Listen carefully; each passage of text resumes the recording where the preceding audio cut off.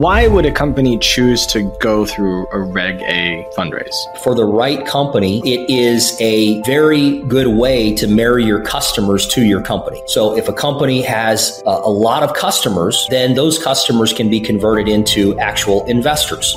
And so it's a great way for a company that is, again, the right company, the right model, to turn those already raving fans and buyers of their products into actual investors of the company.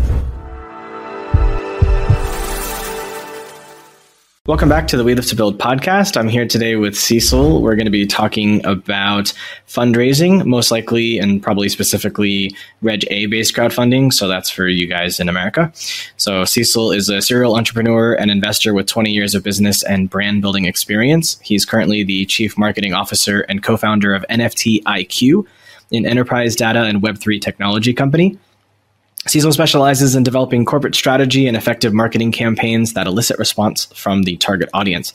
As one of the first to tie blockchain technology to equity fundraising, he's helped startups and growth stage companies raise over $50 million, although he says it's probably more right now, something like $75 million, and from more than over 20,000 individual investors. Cecil is passionate about his family, food, marketing, and innovative technology. So thank you for taking the time to talk with me, Cecil. I appreciate it. And before we begin, why don't you tell everyone just a little bit more about your background and what led you to why you wanted to help companies with their fundraising? Yeah, so I've been a serial entrepreneur, my entire life. I've never had a job. I started my first business when I was 19 years old. I grew up in the construction business, and so I started my first construction business basically right out of high school, and then did that through college, and then have ever since either had my own businesses or, been a part of starting up businesses over the last 20 years, roughly. And so through that, you obviously gain a lot of experience, a lot of know-how. And for me, it was really about taking what I've been able to learn and put together from, business strategy to marketing to fundraising, and help companies that I'm passionate about, and really be able to, I guess, what I would call scale something rather than just building one company, help build 100 companies, get a piece of 100 companies, and build a personal portfolio where not only do we generate income from it, but we also participate in the potential upside of these businesses and these companies as they grow, and are able to help them through the life cycle of, again, anything from business strategy to product development to marketing to, which is a big part of it, fundraising, and taking them through the fundraising life cycle, whatever that may be for that specific company. And it could be going from a seed round all the way to, a pre-IPO or IPO listing. So that's kind of my background and, why we started this particular consulting business. All right. So I do want to mention that you were helpful with EI Ventures. I've interviewed 2 of their team members already. I wasn't aware that you helped them until yesterday. So that's cool. And we'll definitely, if you're allowed to, talk about maybe some of the details of that fundraise, but we'll get into that a little bit later. Before we do that, I would like to cover 2 definitions for people. The first one is, what is crowdfunding? Yeah. So there's 2 things. There's 2 types of crowdfunding. You have what you see on Kickstarter, where a company goes on there and they have a particular product idea, or maybe they have a product that's currently in production or manufacturing, and they want to iterate that product, or they want to get the funds to actually build the product and release it to market. So that type of crowdfunding, you're actually putting dollars in to get a future product or a future perk or a future benefit. You're not actually investing in the company. And then, so that would be more like product crowdfunding. And then there is what you call equity crowdfunding. And equity crowdfunding is a regulated crowdfund that essentially companies use to raise money for their company. And that money then can be used to hire, it can be used to manufacture products, whatever the company has for their particular roadmap and whatever the use of funds are that they're needing, they can then use that money to accelerate the growth of their business, and in exchange for either equity or future equity. So there are a number of ways to structure these types of equity fundraisers. If you're doing a general crowd fund, you'll generally do it. Most companies will do it with like a future equity, like a SAFE. If you're doing like a Reg A, then it's you're generally selling stock in the company. Now, I've also heard of something called Reg D. Mm-hmm. What's the difference between Reg A and Reg D? Yeah, so Reg D 506C it's a way for companies to raise money from accredited investors only. And so when you do crowdfunding, a company can raise money from both accredited and non-accredited or retail investors. And so accredited investors, the definition of that, according to the U.S. Securities and Exchange Commission, is having $200,000 in income individually for the last 2 years, or $300,000 filing jointly, and or $1 million net worth, excluding your primary residence. So when in a Reg D, you're only able to raise money from accredited investors, so investors that meet that particular criteria. Now, there's two types of Reg Ds. You have a Reg D 506B, which basically doesn't allow you to solicit, or that doesn't allow for general solicitation. So general solicitation means any type of advertising scheme that you may put out there to find investors that you're not familiar with or you don't have a current relationship with right now. So in a Reg D 506B, you're not able to solicit investors that you don't currently have a relationship. You either have to engage a broker dealer who has a network and a relationship with investors of that particular caliber, or you have to have a personal relationship or some kind of a relationship with anybody that you're talking to, or just talk one-to-one with people, versus, again, being able to solicit that offering, create advertising online for it. So Reg D 506C allows you to solicit that to the public, do general solicitation. So that's any type of advertising that you can think of: direct mail, phone, SMS, any kind of online media advertising strategy, email campaign, so on and so forth. You're able to do that through a Reg D 506C. The difference is that in a B, individuals that say they're accredited, all they have to do is check a box and say that they're accredited. You don't have to verify their information. In a Reg D 506C, if you're advertising to investors that you don't have a relationship with, those investors then have to go through an actual accreditation review. They have to prove that they're accredited, and that can happen through a number of different ways. It can happen through providing their tax returns, getting a CPA letter. It can happen through providing their W-2, an income statement, or a statement of their net worth. So again, two different types, but and I don't want to get too confusing or too ingrained here on this subject, but that's what it is. So I can understand why you like Reg A. It seems like it's a lot less of a headache. Definitely is a lot less of a headache, for sure. So, we'll say it's a less of a headache from the standpoint of raising the dollars. It's not necessarily less of a headache from the standpoint of what you have to do to get there, the cost factor, as well as the reporting factor, the reporting requirements afterwards. So it's not, again, for everybody. And, it's not like this thing that probably every company wants to do. But from a fundraising standpoint of actually raising dollars for your company and getting investors in, it's much easier. So I know you already kind of explained this, but I'd like to hit it from a different angle.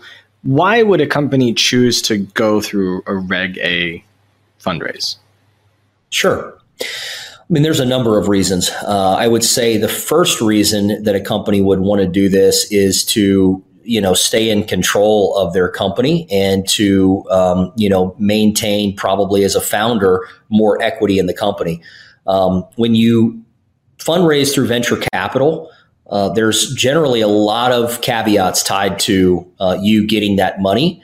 And as a founder, you can give up a significant amount of control of your company. You generally have to give away board seats. You will likely have to give up a lot more equity than you probably want to. And so I've met founders that by the time that they're actually ready to go public, they've fundraised so much through VCs that they only own, a couple of % of their company. And that to me, after having built a number of companies, that to me is a travesty, for somebody who has taken the risk to start something from scratch, birth something, and then, end up with a lot less reward at the end of the day. So I think that's one reason that a founder particularly would be interested in this. The second reason, there's a number, but the second reason I would say too is that for the right company, it is a very good way to marry your customers to your company. So if a company has a lot of customers, then those customers can be converted into actual investors. And so it's a great way for a company that is, again, the right company, the right model, to turn those already raving fans and buyers of their products into actual investors of the company, which then marries them to that brand and that company, right? And allows them to tell everybody that they know about it. Word of mouth is still the most powerful form of marketing that we have and advertising that we have. And so for, again, the right company that is a good brand fit for that, I think is something that could be extremely powerful. And then I would say the third thing probably is that it gives companies a pathway to a public listing, if that's the direction that the company desires to go, or it's the right fit for that. It gives them a direct pathway to a public listing that's much more cost effective and not necessarily easy to do, but it is more cost effective. And it allows them to go public on their own terms. And I think that's also important with a large investor base, right? So again, those are three things that I think companies should consider, a Reg A for. It's not the right fit for every company. So if a company would be interested in going this route, when should they start thinking about it? And when should they execute on it? Sure. Well, I think that for most companies, they should probably test the waters with a Reg CF, which is a regulation crowd fund. So there's differences. So the regulation crowd fund, you are either only able to raise 1.07 million if you don't have audited financials, or 5 million if you do have audited financials. So it's a much smaller offering than a Reg A. It's much more cost effective. You're not going to spend nearly as much money. So I think companies should take and test the waters doing that before they go Reg A. And if they have success doing that, then, and if they're ready for it, then a Reg A, could be a next step. Now, a Reg A, to get it actually, so another difference between Reg CF and Reg A is that a Reg CF does not get qualified by the SEC. It's what's called an exempt offering. So all you have to do is you have to have either reviewed or audited financials, and then you have to fill out what's called a Form C and file that Form C with the SEC. The SEC doesn't really qualify it. They do review it, and then it's put on file with the SEC. And so it's a much easier process versus a Reg A, which you actually have to get qualified by the SEC. And it's probably going to cost you 3 to 4 times as much money to actually get it to where you can actually raise money. So I think a company that's looking at crowdfunding for a vehicle to raise money should probably do a Reg CF before they do a Reg A, unless, again, they're well capitalized, they have a big customer base, it's in a hot industry and market, and then you might skip that step and go directly to a Reg A.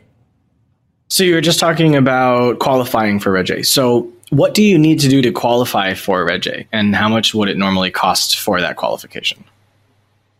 So you have to have fully audited financials. They don't have to be for any particular length of time. I've seen companies that just start 3 months ago, and have 3 months of financial history qualify for a Reg A and do an audit on their financial history. So you have to have fully audited financials that have to be performed in accordance with U.S. financial guidelines. So generally, they're PCAOB auditors. So they're they have a certain qualification. It doesn't have to be a PCAOB audit, but it has to be done by an auditor that can do that. So that's a pretty costly task generally. Companies can spend anywhere from $25 all the way up to $100,000 I've seen to get an audit, depending on how complex their books and their financials are. Right. So that can be very costly if they don't already have that done, and if they're not doing that. And then you have to keep that up every year. So once you actually do raise money with the Regulation A, you have to keep that auditing process up every year. And so the cost generally will go down relative to how the company grows. If the company has explosive growth and starts all these new divisions and everything else, then of course the cost can add up to that, right? So you have to be ready and prepared to pay that cost on an ongoing basis. Number two, you have to file what's called a Form 1A. And a Form 1A is basically what the filing document that the SEC will review. And, that can cost, again, depending on how complex the business is and how complex the offering is, that can range anywhere from, $50,000 up to $100,000. And then again, there's continuous filing requirements once you actually do get qualified. Then you submit all of that packaged information to the SEC. The SEC reviews it, and either they're going to say it's good to go, or they're going to come back with what they call comments. And then you have rounds of comments that come back between your legal team and the SEC. They may comment on your financials. They may ask questions about, your business plan and so on and so forth. And so all of that has to be buttoned up before the SEC will actually qualify it. Once you get the qualification, then of course you can raise money. And that's not even talking about what you need from a marketing and advertising budget for media, things like that, to actually make the campaign successful. And there are no guarantees, right? So you might do all of this and nobody likes it and they don't want to invest in your company, right? And so now you're out a couple $100,000 and you have nothing to show for it. Most of the time, that's not the case, but, especially for people that we work with on this. But it has happened before, and so that's why you need to go into it with eyes wide open, knowing exactly what you're getting into. I can understand why people liked the idea of ICOs and NFTs.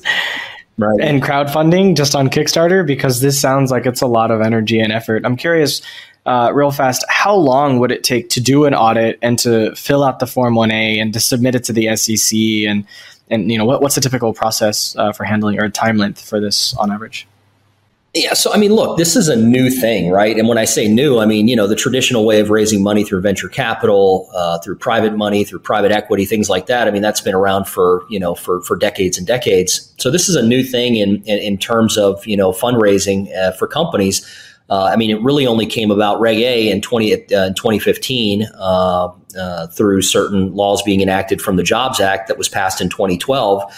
And, not a lot of companies had done it up until, I would say, around 2019, 2020. So it's very new. So the service providers like the law firms and the accounting firms are getting better and better and able to do it, quicker and quicker. And it depends on how ready the company is, right? Like, does the company need corporate cleanup? There's a lot of factors involved in that, but let's say everything's buttoned up, everything is good, the company's great, they've got their business plan dialed in, they've got their financials dialed in. An audit can usually take 6 weeks, 4 to 6 weeks for that. And then the same thing on, actually drafting the Form 1A. It's generally 100 pages or more of a legal document. So drafting the Form 1A, that's going to take, 4 to 6 weeks. Again, that's assuming that the company has everything buttoned up. And then you have the qualification process. And again, if it's done right and proper, you may come back and have 0 comments, and that would be a best case scenario. But, you're probably looking at 2 to 3 months to get even qualified, and sometimes longer. With EI Ventures, it took a year to get qualified. Wow. So, yeah. Earlier, you were talking about needing to be well capitalized. I can understand this. Because to add to that, it's not just the cost of the audit and the Form 1A and dealing with the lawyers and the SEC with the comments process, but it's also the team salaries that you're paying while you're building this product and all of this stuff. Like, it could easily be $1 million or more, like from start to finish before you're ready to actually market. I wouldn't say that. It's much less than that. Assuming salaries and things like that. Yeah. So that's why I'm saying, like, this is not a right fit for every company. You know, a company that's just bootstrapping and starting up and hasn't released a product yet or something like that, it's probably not a great idea for them to get involved in this process. That would be more like for regulation crowdfund, or I would suggest going out and angel investing or seed investing and doing a private round. If you were going to do that, getting private money from, groups like ours, companies like ours, or others that are out there, to be able to fund this type of a process, and then go and do a Reg CF, and then go and do a Reg A or do a Reg D, private money type thing where you're selling accredited investors only, which is going to be less costly as well. So, I mean, this is why I call it the life cycle of fundraising, right? Because, again, it's different for every company, number one. And you do need to have a strategy of how you're going to do this, especially if you're a startup without any income, you're pre-revenue. How do you keep it going without any revenue, right? And that's why I've always liked to build companies that have revenue built into them right away, or at least as soon as possible. Because, if you don't have a good capitalization strategy, then you're going to find it very hard to get that off the ground. And so, that's why I always tell people, go talk to your family and friends and see if they actually buy into the idea. If you tell somebody your idea and they're not leaning into the conversation, you probably don't have a great idea that somebody wants to invest in. Mm-hmm. Simple as that. Have you ever worked with someone who had a patent? Oh, yeah. Yeah, definitely. I mean, we're working with a company right now that has over 100 patents filed and 33 granted right now. Jeez. So I guess where I wanted to take that was, does having a patent make it easier for the SEC to approve it, or do they don't really care? No, that doesn't matter. I mean, it really is in your business plan. It really is in how good the attorney and the law firm is that's doing this. And it's in how, good you present the package, essentially. I mean, that's really what it boils down to. Most that go now get qualified. I think there's somewhere around an 87 to 91% of Reg A's that actually get to the point where they're filing with the SEC that get qualified. Don't hold me to that exact number. It might be different from the last time I checked, but I think it's somewhere around there right now. There's a very slim chance. I mean, there is a chance, but there's a slim chance that a company doesn't get qualified. Have you worked with a company that the operations company was incorporated outside of the U.S.? So you can't have that with a Reg A or even a Reg CF. The company has to be incorporated inside of the U.S. For you to use either one of these types of offerings. The team can be outside of the U.S., but as far as the actual company the operating company has to be in the U.S. You can't use this to raise money into a shell company here in the U.S. and then siphon funds off to a company that's offshore either. Damn. That's a no-no. So the reason I was asking was my company is incorporated in Singapore, and sure, our investors are all in Asia except for one in Switzerland. And they had recommended me looking at a crowdfunding round. And my response to them was, one, we don't have enough money to keep everything running and pay for this stuff. But this was before I even knew the numbers. I just assumed it was going to be, because I was thinking about it from the point of view of the marketing would be a lot, which we'll talk about in a little bit. But that, one, we didn't have a company in the States. And if we did, I wasn't sure I wanted a company in the States. Sure. Yeah. So, I mean, your best bet there would be to do like a Reg D 506C, something like that, where you can still advertise. It's, again, much less costly. You still have to create what's called a PPM, a private placement memorandum, which can be 100 pages as well. So, I mean, there is legal costs there, but you don't have to do any financial audits. You don't have to, do anything like that. Generally, you'll just have like a pro forma set up, 5-year pro forma, and, your PPM, your business plan, your pitch deck, and then you go on a roadshow or you do online presentations, to investor audiences. And so that would probably be the best way to do that. But again, it's difficult for foreign companies to come into the U.S. and raise money from U.S. investors, because U.S. investors want to know that they have some kind of a liquidity event. Is this company going to go public in the U.S.? Am I going to have to figure out a Singapore stock exchange? So things like that, are tough challenges to overcome, I would just say. For sure. So what are some platforms that you could launch a Regulation A-based crowdfunding campaign on? There's a lot of crowdfunding portals out there. You can use any number of them. From WeFunder to Republic to Start Engine to Seed Invest. I guess those are some of the bigger ones. I think there's probably over now close to 100 fundraising portals out there. We do it in a different manner. We don't use those portals, not saying that they're, bad or good or anything like that. But we like to control the data that when we run a deal, we like to make sure that we control that data, that we're not sending $100,000 worth of traffic and media into a portal that is then going to have the opportunity to sell 100 other deals, and get distracted from the deal that we're trying to raise money for. Yeah. So in terms of when you drive traffic to a page that, let's say, is set up on one of those platforms, you are then putting your traffic, your potential investors that you've gotten interested in investing in your deal on that platform. There's 100 other deals that are running, right? So do you want to spread those dollars out through all of those deals? Well, if you're a company that is putting actual advertising dollars out there, chances are you don't want to do that. But that's what a lot of companies do. Now, there is a benefit to launching on those platforms in that they have an audience, right? So if you put your deal up and it's a hot deal, then the audience may be attracted to it and they may come and invest in your deal if you get some traction from it, right? So again, companies don't want, for me, the companies that we're spending money on advertising and media to raise funds for and with, in conjunction with, we don't want to drive that traffic. So we use a couple of different companies to run the back end process for us. So they essentially have the back end, takes all the investor data in, and does everything digitally on the back end. So collects the signatures on anything that needs to be signed digitally, and then also collects the funds through either wire transfer, ACH, or credit card, and then manages that investor in a back end portal, that investor database in a back end portal, and distributes funds out, does KYC and AML. That's know your customer and anti-money laundering, which you have to do when you're raising funds.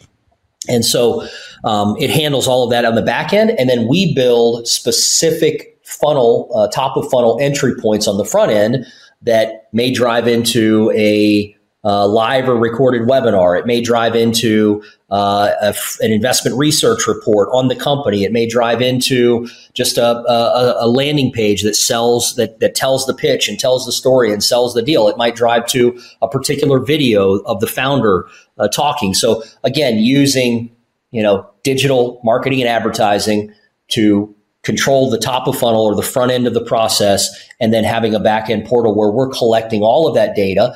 The company is also collecting all of that data. So now, whether the person invested or not, they're able to follow up with them on an ongoing basis in hopes that they will invest in the future or in future rounds. And so for us, it's really important to control that process and to direct investors' attention to that specific deal with zero other distractions, right?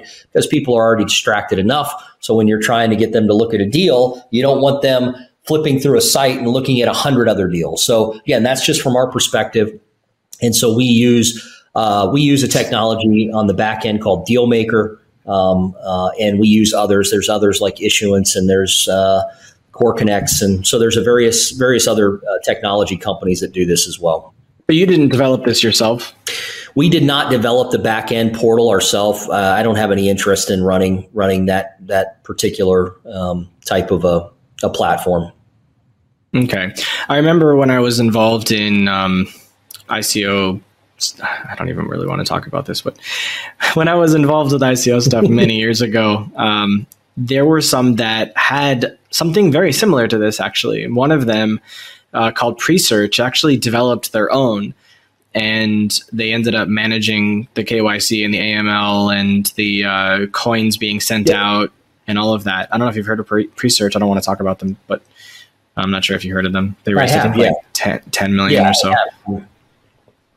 Okay. And I'm familiar with, other technologies that were similar back in that particular time. Yep.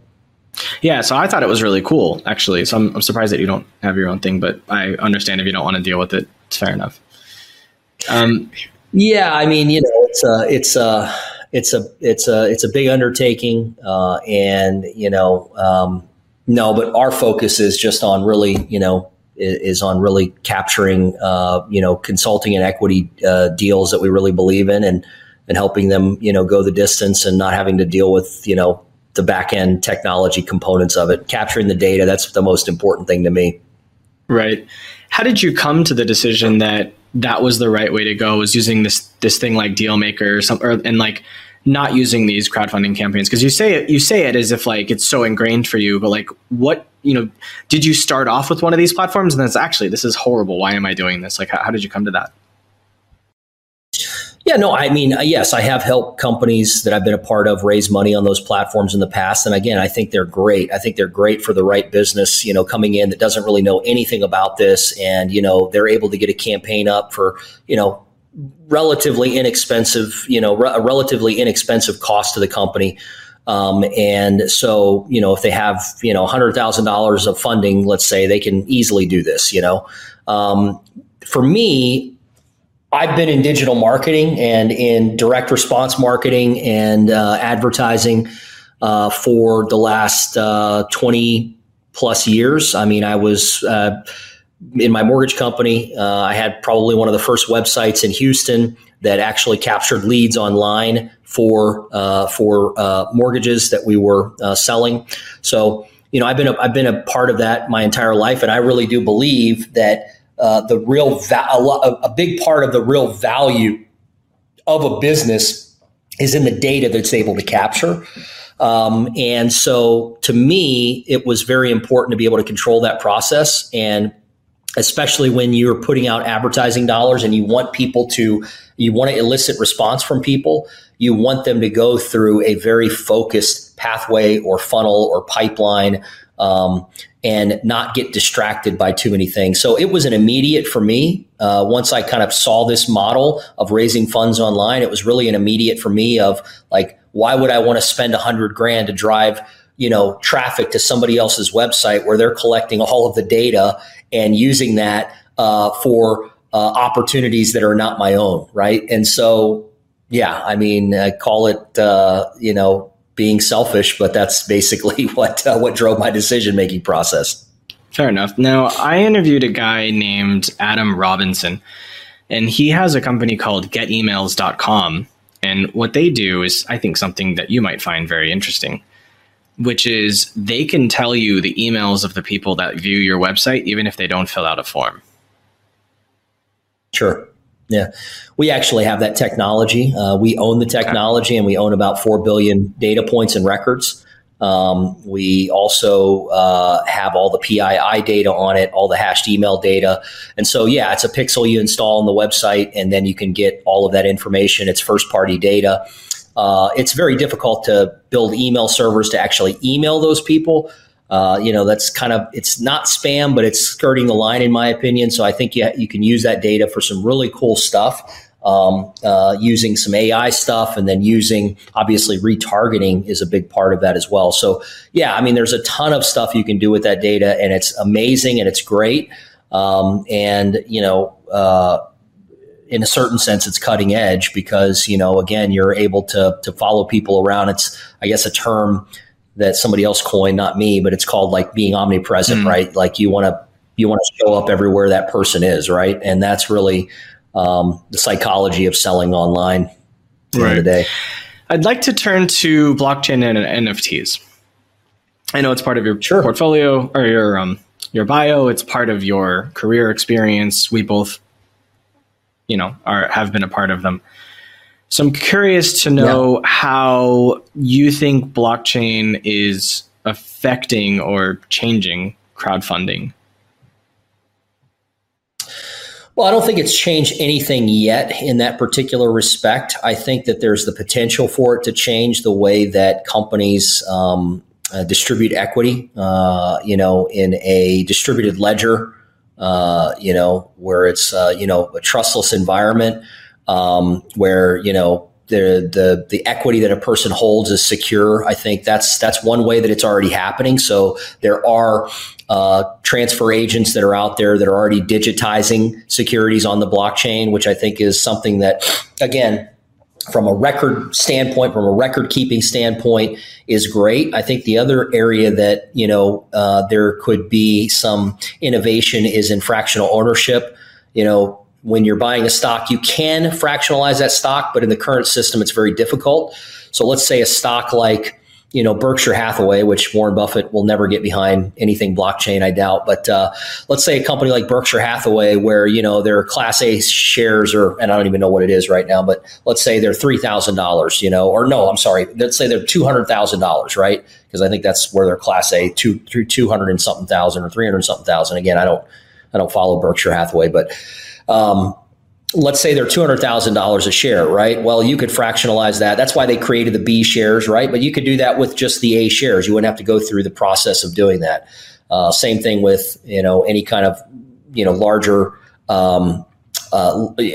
investing in a portfolio of paintings, right? Like actually being able to fractionalize that ownership. I think that's another area that you can see some innovation in right now.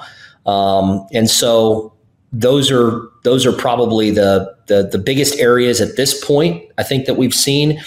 In the future, what the potential is, I think the potential is for companies to control the investment process through using blockchains and NFTs and really baking their shareholders into community rather than just being a shareholder, putting the thing on a stock exchange, and that's all you get from it, but actually building in community perks, discounts right directly into their shares using NFTs and using blockchain technology. I think that's really interesting you just said that, because I thought about this about 7 or 8 months ago.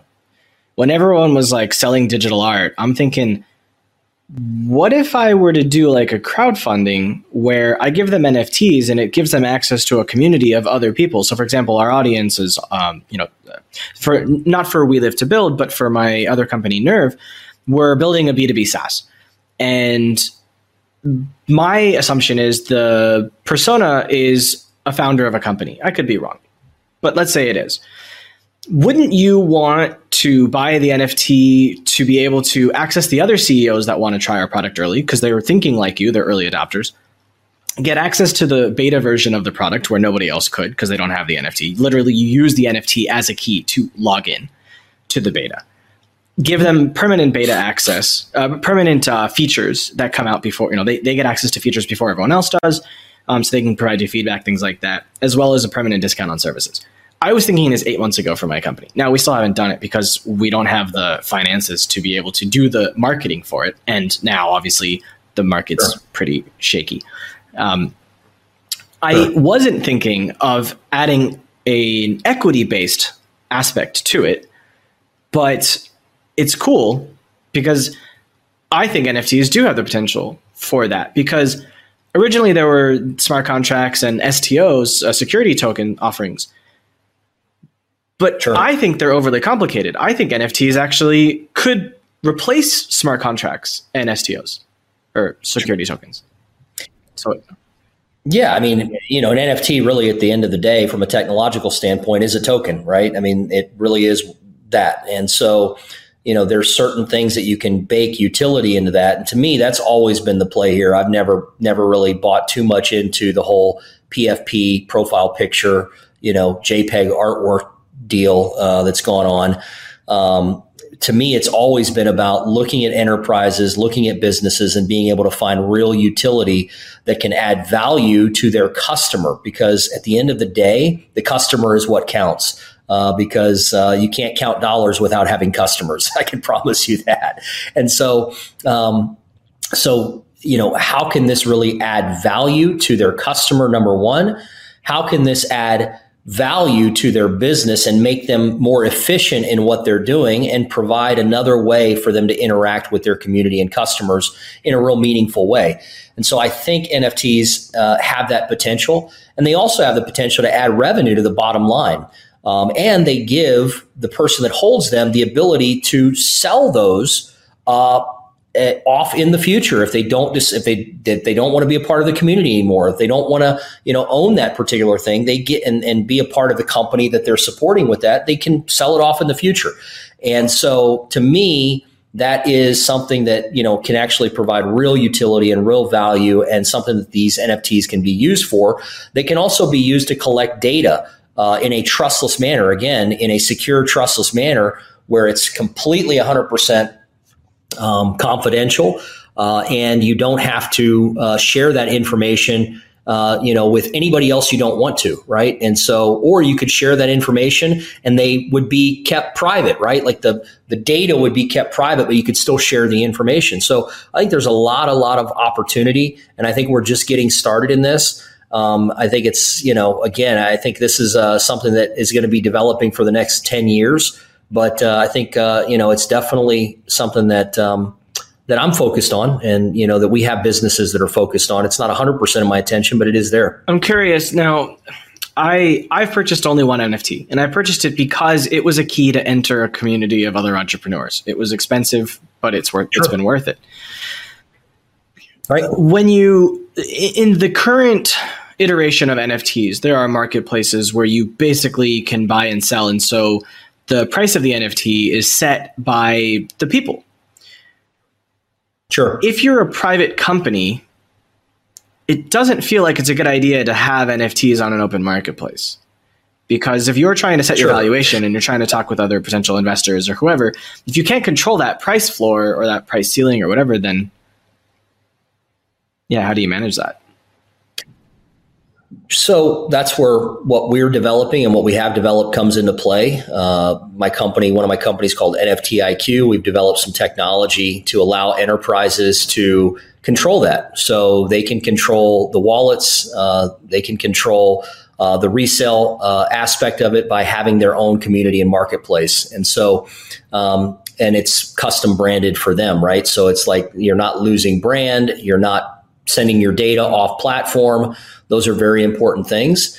And so, they're able to actually control that reselling process. They're able to control what's known as a secondary market and continue to generate, royalties on, any future sales going forward. So I think that's part of the solution is companies want to own their data. They don't want to be giving it out. They don't want to, solicit their customers' privacy.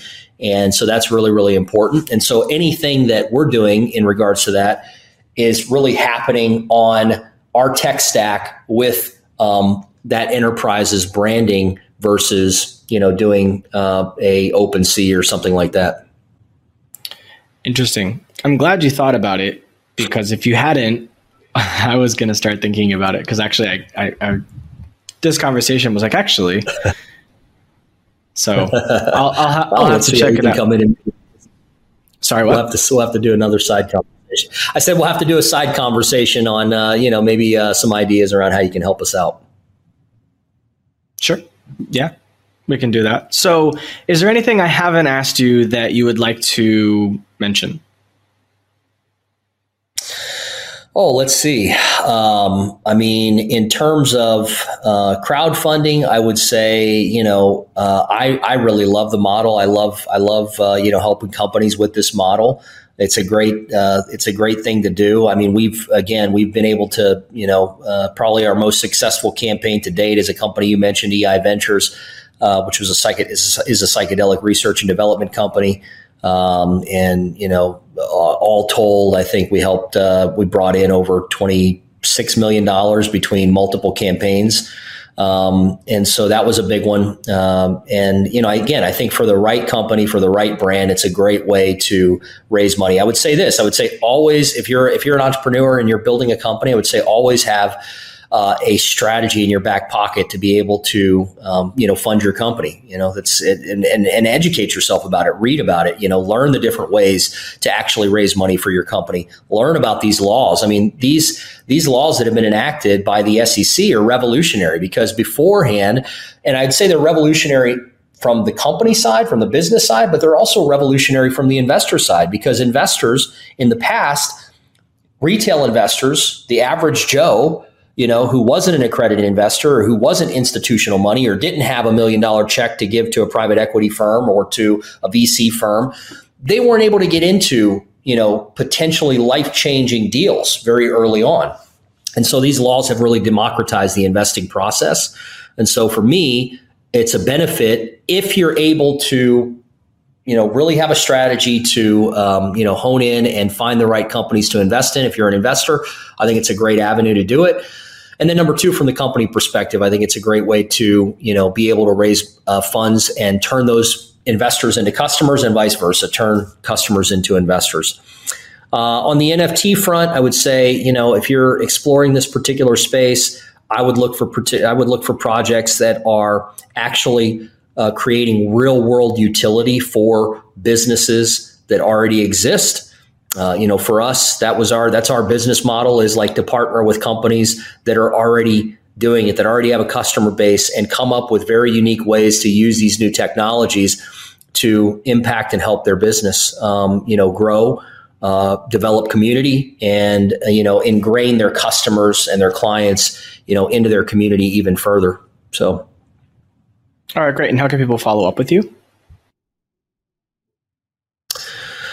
They can go to, they can go to genesisfinancial.com if they want to, or they can follow me on LinkedIn. It's, I believe it's that's the easiest way, just Cecil Robles at LinkedIn, Cecil Robles, just LinkedIn, then Cecil Robles, CECILROBLES, and connect with me on LinkedIn.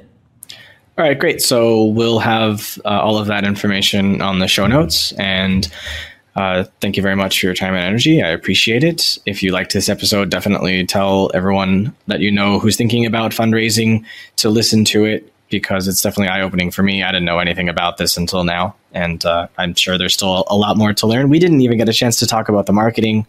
I wish we had, but Unfortunately, time didn't permit. So thank you very much. Next time.